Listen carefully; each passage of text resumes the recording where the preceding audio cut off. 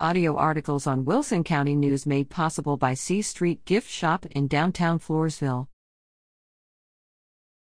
Lady Bears go 2-0 for the week. The La Vernia High School varsity Lady Bear volleyball team took on San Antonio Memorial and John F. Kennedy last week and ruled the court.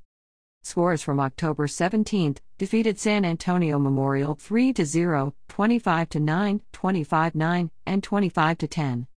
Scores from October 20th defeated John F. Kennedy 3-0, 25-5, 25-6, and 25-12.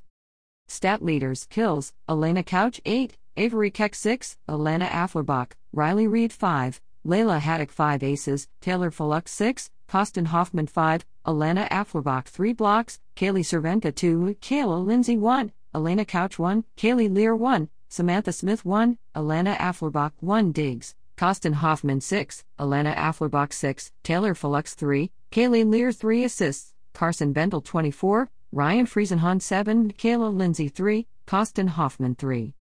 The Lady Bears stand at 10-1 in district. They hosted their final game of the district season against Cuero October 24th. Watch for playoff updates at wilsoncountynews.com.